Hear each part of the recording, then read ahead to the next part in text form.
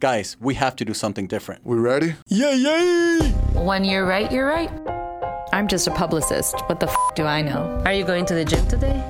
Yes, we do need the W9. We be clubbing? AIC Hotel Group Productions. Yeah, just send an email to payroll. We be clubbing? You can go home now. I'm just trying to reach gold status. This job sucks. Welcome to the This Job Sucks podcast. I am here with AIC Hotel Group. For those of you who don't know, AIC Hotel Group actually came from the All Inclusive Collection, who premiered the first ever all-inclusive Hard Rock hotels in Mexico and Dominican Republic, as well as the first ever Hard Rock golf clubs. Now we've expanded our brand. We've added in Eden Rock Miami Beach, Nobu Miami Beach, as well as luxury all-inclusive Unico 2087. And welcome back to the This Job Sucks podcast. I am joined today on the phone by Mr. Jack Maxwell. He's the host of Travel Channel's Booze Traveler. Jack, how you doing today? I'm great, Dan. Thanks. And it's Jack, right? Not Mr. Jack Max. I appreciate it.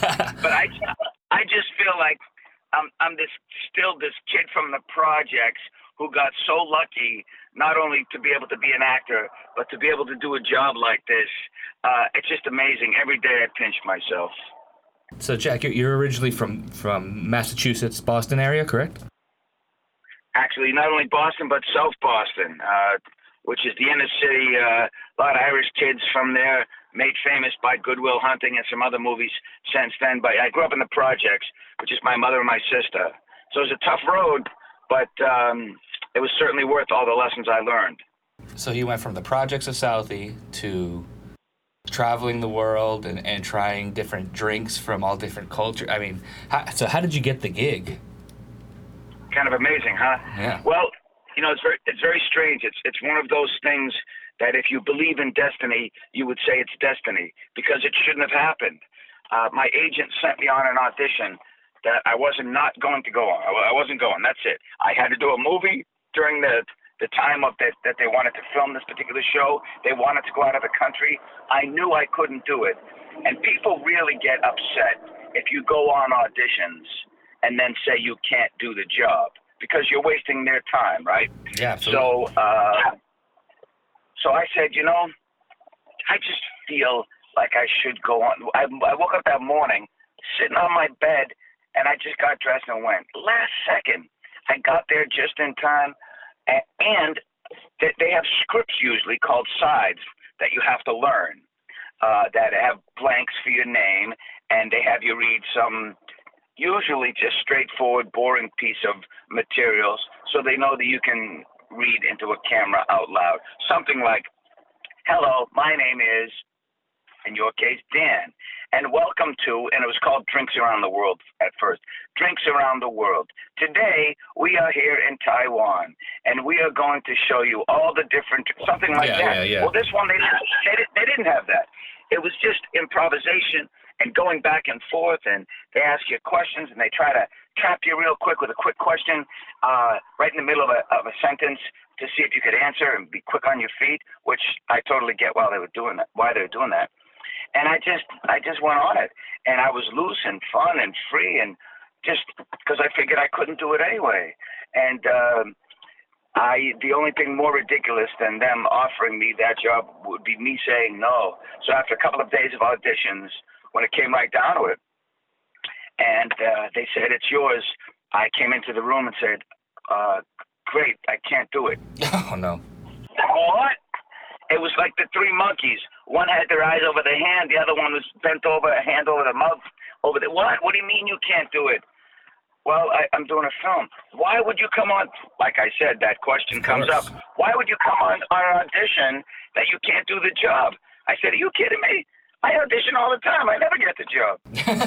So anyway, we worked it out. They waited for me to finish the film. And the day I was finished, the executive producer of the movie was kind enough to drive me straight to LAX to fly out to Hawaii to start filming Booze Traveler right away. And that executive producer, by the way, sidebar issue, John Densmore, drummer for The Doors. So I got great stories all the way to LAX from our film shoot up in the hills. So it was magical from the very beginning. I mean, there's definitely worse ways to start a gig. I mean, that's amazing. You get some great stories. You get to go out to Hawaii. That's the way to do it. So, a little bit about me, Jack, is actually I was a theater major in college, and I took a lot of acting for film, and I can definitely identify what you're talking about when you're talking about reading the sides, and sometimes they can be a little dry. Sure. And for me, I ended up, after college, working on a cruise ship for a while. So, I've done a little bit of booze traveling by myself, Yeah, I think most of us have. It's so great when people come up to me and say, "Man, I do your job already. How were you so lucky to get it?" and which is true. When I was on Colbert, he came into my dressing room and he said, I think it was him. He said, "Man, you got the best job in the world." And I said, "Steven, I don't know if it's the best job in the world, but it's the best job I've ever had. That's for sure." Yeah, no, I mean... What did you do on a cruise ship, Dan? I used to do the entertainment there. I used to call the bingo and do all the trivia shows and host karaoke, That's fun. And you got to go on cruises for nothing, man. That's great. Yeah, it was an amazing experience. Now, Jack, I have to ask you, what is your country count? How many different countries have you been to? Oh, you know something? I get that question, and I never really counted. I know we did 63 episodes of Booze Traveler, 3 episodes of The Trip, and then I did a domestic-only show called Booze Traveler Best Bars. So of the 63, and then The Trip, 66, 7, 8, probably close to 60 countries where we filmed, and 6 continents. The only continent we haven't reached is Antarctica, and until penguins start making moonshine. But when they do, we will be there. I mean, I would look forward to some penguin moonshine. That sounds adorable and delicious. Now, and cute, and so cute. As long as they're on the bottle, it'll be a big hit. Absolutely. So you... Oh, no, I don't like penguins, Dan. I got to be honest with you. I know most people like penguins. This is a breaking development. What do you mean you don't like penguins? You know why? Penguins. I tell you why. Because they remind me of nuns. And nuns used to beat us in school. Okay. I'm so old. I went to parochial school, and nuns were able to just kick the snot out of you. So we get backhanded all the time and slap with rulers. And I see a penguin. It just brings me back to those days of being whacked by nuns. Oh, my goodness. Actually, it's not the penguin. It's not the penguin's fault. I think they're cute, but somehow they just still remind me of nuns. We're going to have to introduce you to a nice penguin so you can talk it out. That's a great idea. That's what I got to do. I got to do some therapy, some penguin therapy. Penguin therapy. I think we've discovered something that can definitely change the world. Penguin therapy. So, there you go. So like I said, when I was on the ship, I did a lot of entertainment, but I was able to travel the world. And I got to tell you, I got you beat. I've been to 83 countries throughout the world. Wow. Only the ports, most of them, but I was fortunate to go. Hey, still counts. And I'm the most boring guy in the world, so I had a Heineken in every country.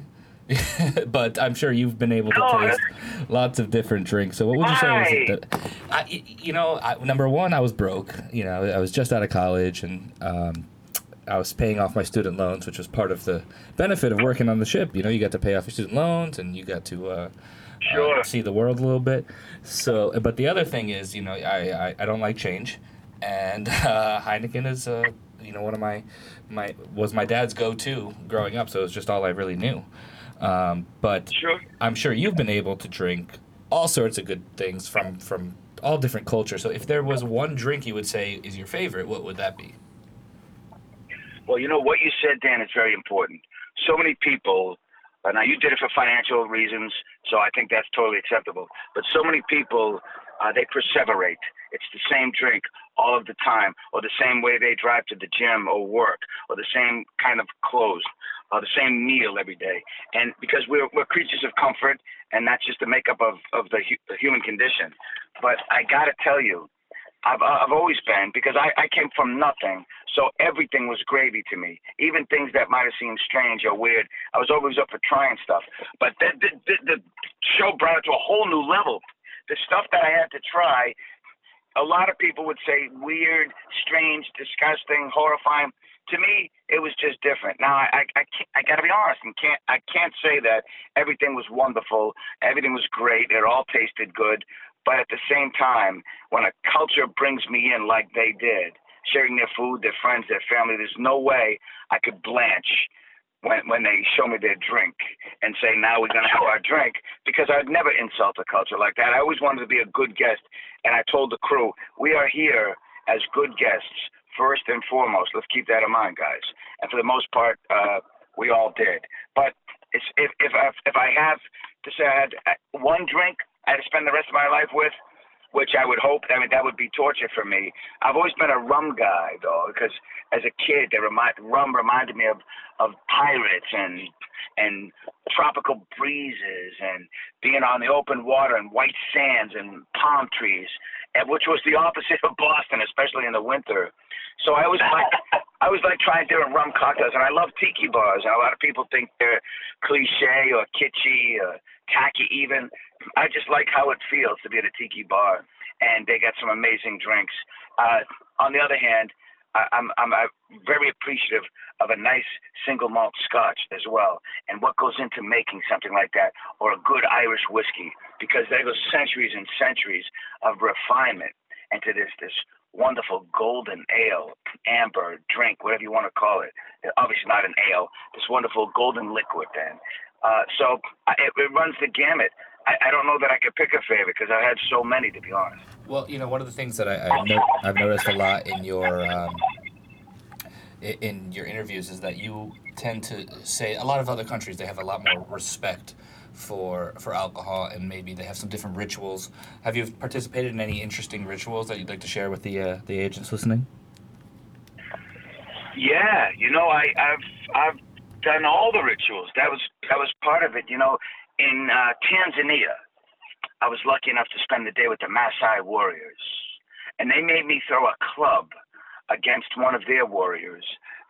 They would have a clay pot upside down on a big stick several yards away, and I cracked that. I whacked it, I hit it, and so they did a special ceremony for me. They had a welcoming ceremony for all of us, but then I got the quote, end quote, special ceremony. They all gathered around the cow, not all of them, 5 or 6, to hold the cow down, even though he's standing, to keep him from moving. Then they took a blunted arrow and shot it at the cow's neck. Didn't even move, like he didn't feel it. And it's blunted because they don't want it to go through the neck, but just cause a puncture wound. And so blood will start spurting out. They know to hit the artery or vein or whatever it's called. And so a big squirt of blood comes out, and they catch it in this gourd, and they mix it with honey wine. And then we all, show our appreciation for each other, big hugs, and then you drink it down. And you don't hesitate for a second, because if you do, they will know. So they're saying, look, you come to our place, you're doing all the stuff we're doing, this is what we're doing for you. And because I accepted it and drank it right down, and it was warm and silky, and it's all over my teeth, of course, I look like a vampire, some drip down the corner of my mouth. But because of that, they had an additional ceremony. They slaughtered the prized goat right in front of me, of course, which is takes some getting used to. And then after that, they cooked it, but they cooked the heart on a stick, on a spike in the ground, until it was done, and gave me the first piece of the heart, which is an honor in itself. So it's just an amazing experience. Not on my top 10 of favorite drinks for sure, but absolutely the whole day was one of the most memorable in my life, never mind on the show. Well, one of the things that I remember, Jack, just give me 1 second. I think we're having a little problem with my mic. Yeah, no problem. Check. All right, here we go. We're back. So one of the things that I I saw in some of your interviews, I think it was in your Colbert interview, where you tried the reindeer vodka with the holidays upon us. How can one acquire this reindeer vodka? Ooh, that's a good one because it's called Deer Blood Vodka. And it's very, I guess, exclusive. This was in Siberia now, not even in Moscow. So how would they get that? Wow. I would think that, I guess maybe go online. I don't even remember the name of it, to be honest. But Colbert was such a sport. He did write down a shot of that. And he was funny. He even said, man, I am reindeer hammered. Yeah. And I dare say, I certainly agree. He was blitzing. He certainly had a shiny nose. Because it's reindeer. But I don't know how to get it, man. Not too many people have asked me for that, Dan. If you really want it, I'll do my best to reach out. All right, you let me know. Now, you've been able to visit some of our resorts, specifically Unico, in Unico 2087 in Riviera Maya, Mexico. Do you frequently travel to Mexico?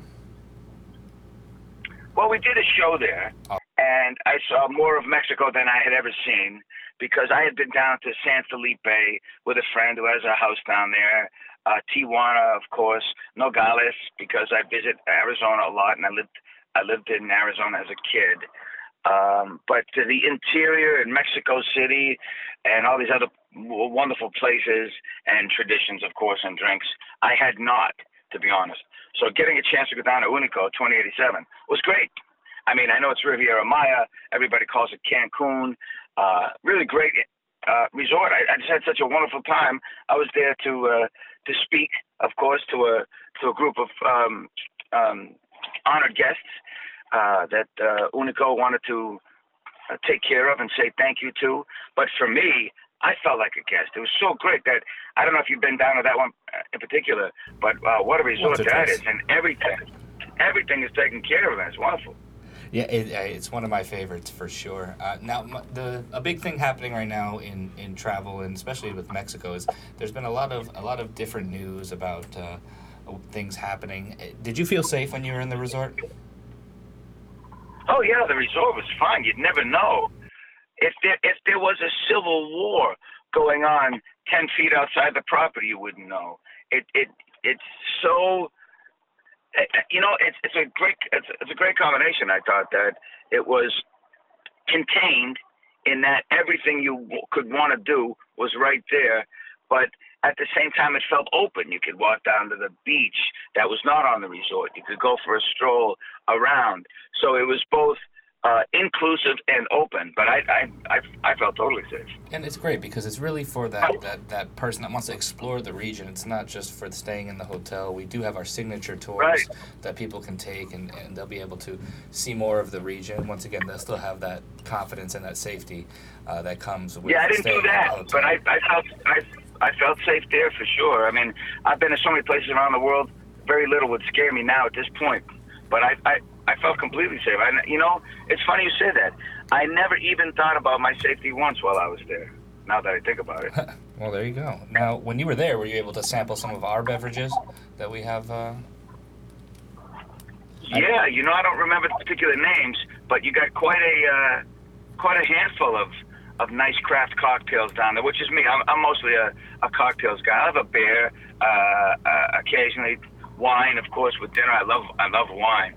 But I like the art of mixology. I just think it's the perfect blend of art and science. So I had a few cocktails down there. Probably, maybe one or two too many, which is why I don't remember their names. Yeah, well, my favorite craft cocktail that we have down there is called the Sinner. And you get that at the main bar, Balam. And it's like a pepper-infused vodka. It's the perfect amount of a little hint of spice, and it's so good. So if you ever come back down, I highly recommend it. Are you buying? First round on you? I'll pay for every round. I'm coming. When can you be there, Dan? You tell me. I'll make my way down there. That sounds good, brother. So, what was your favorite things about the resort? Did you have anything that stuck out in particular in terms of either the accommodations or the food, the drink? Like, what stuck out to you?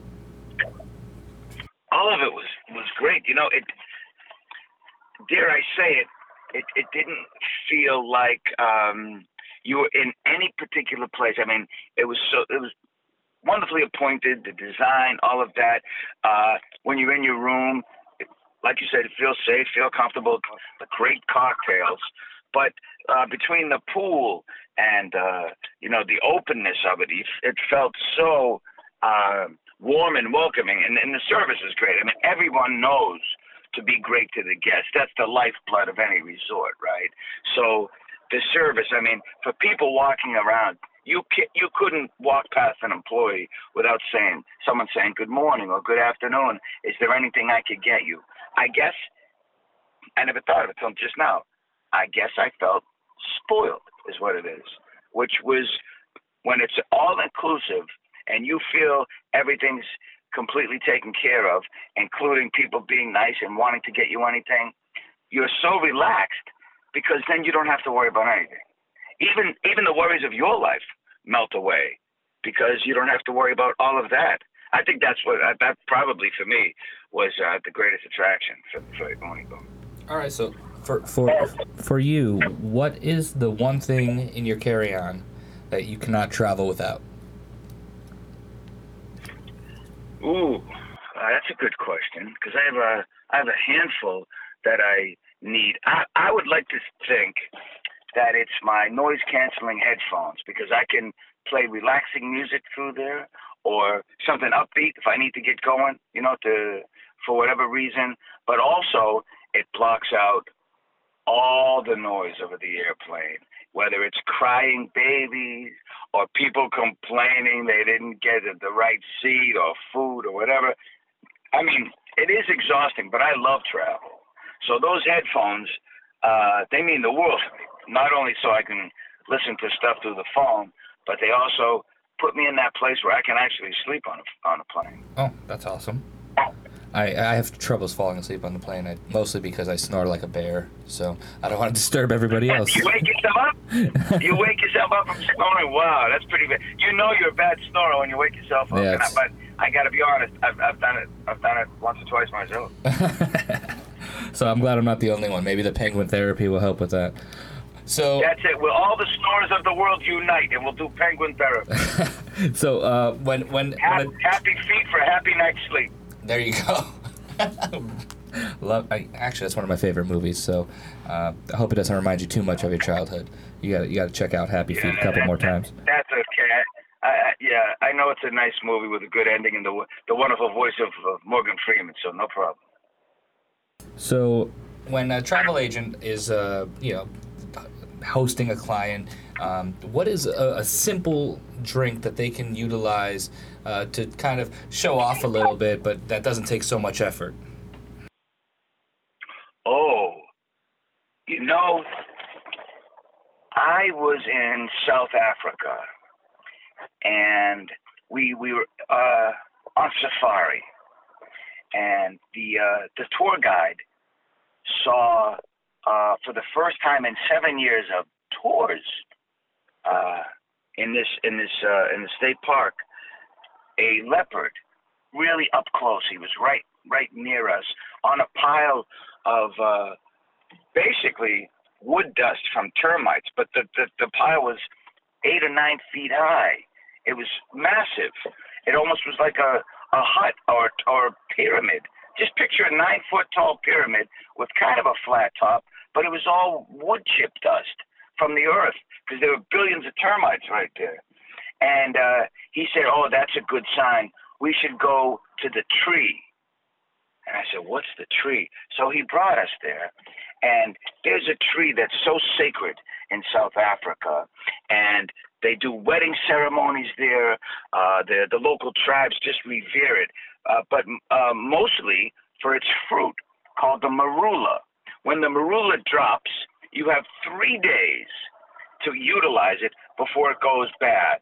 But the reason it's so revered by humans, elephants, they have found, make their long treks based on when the marula fruit will drop, because only then is it good.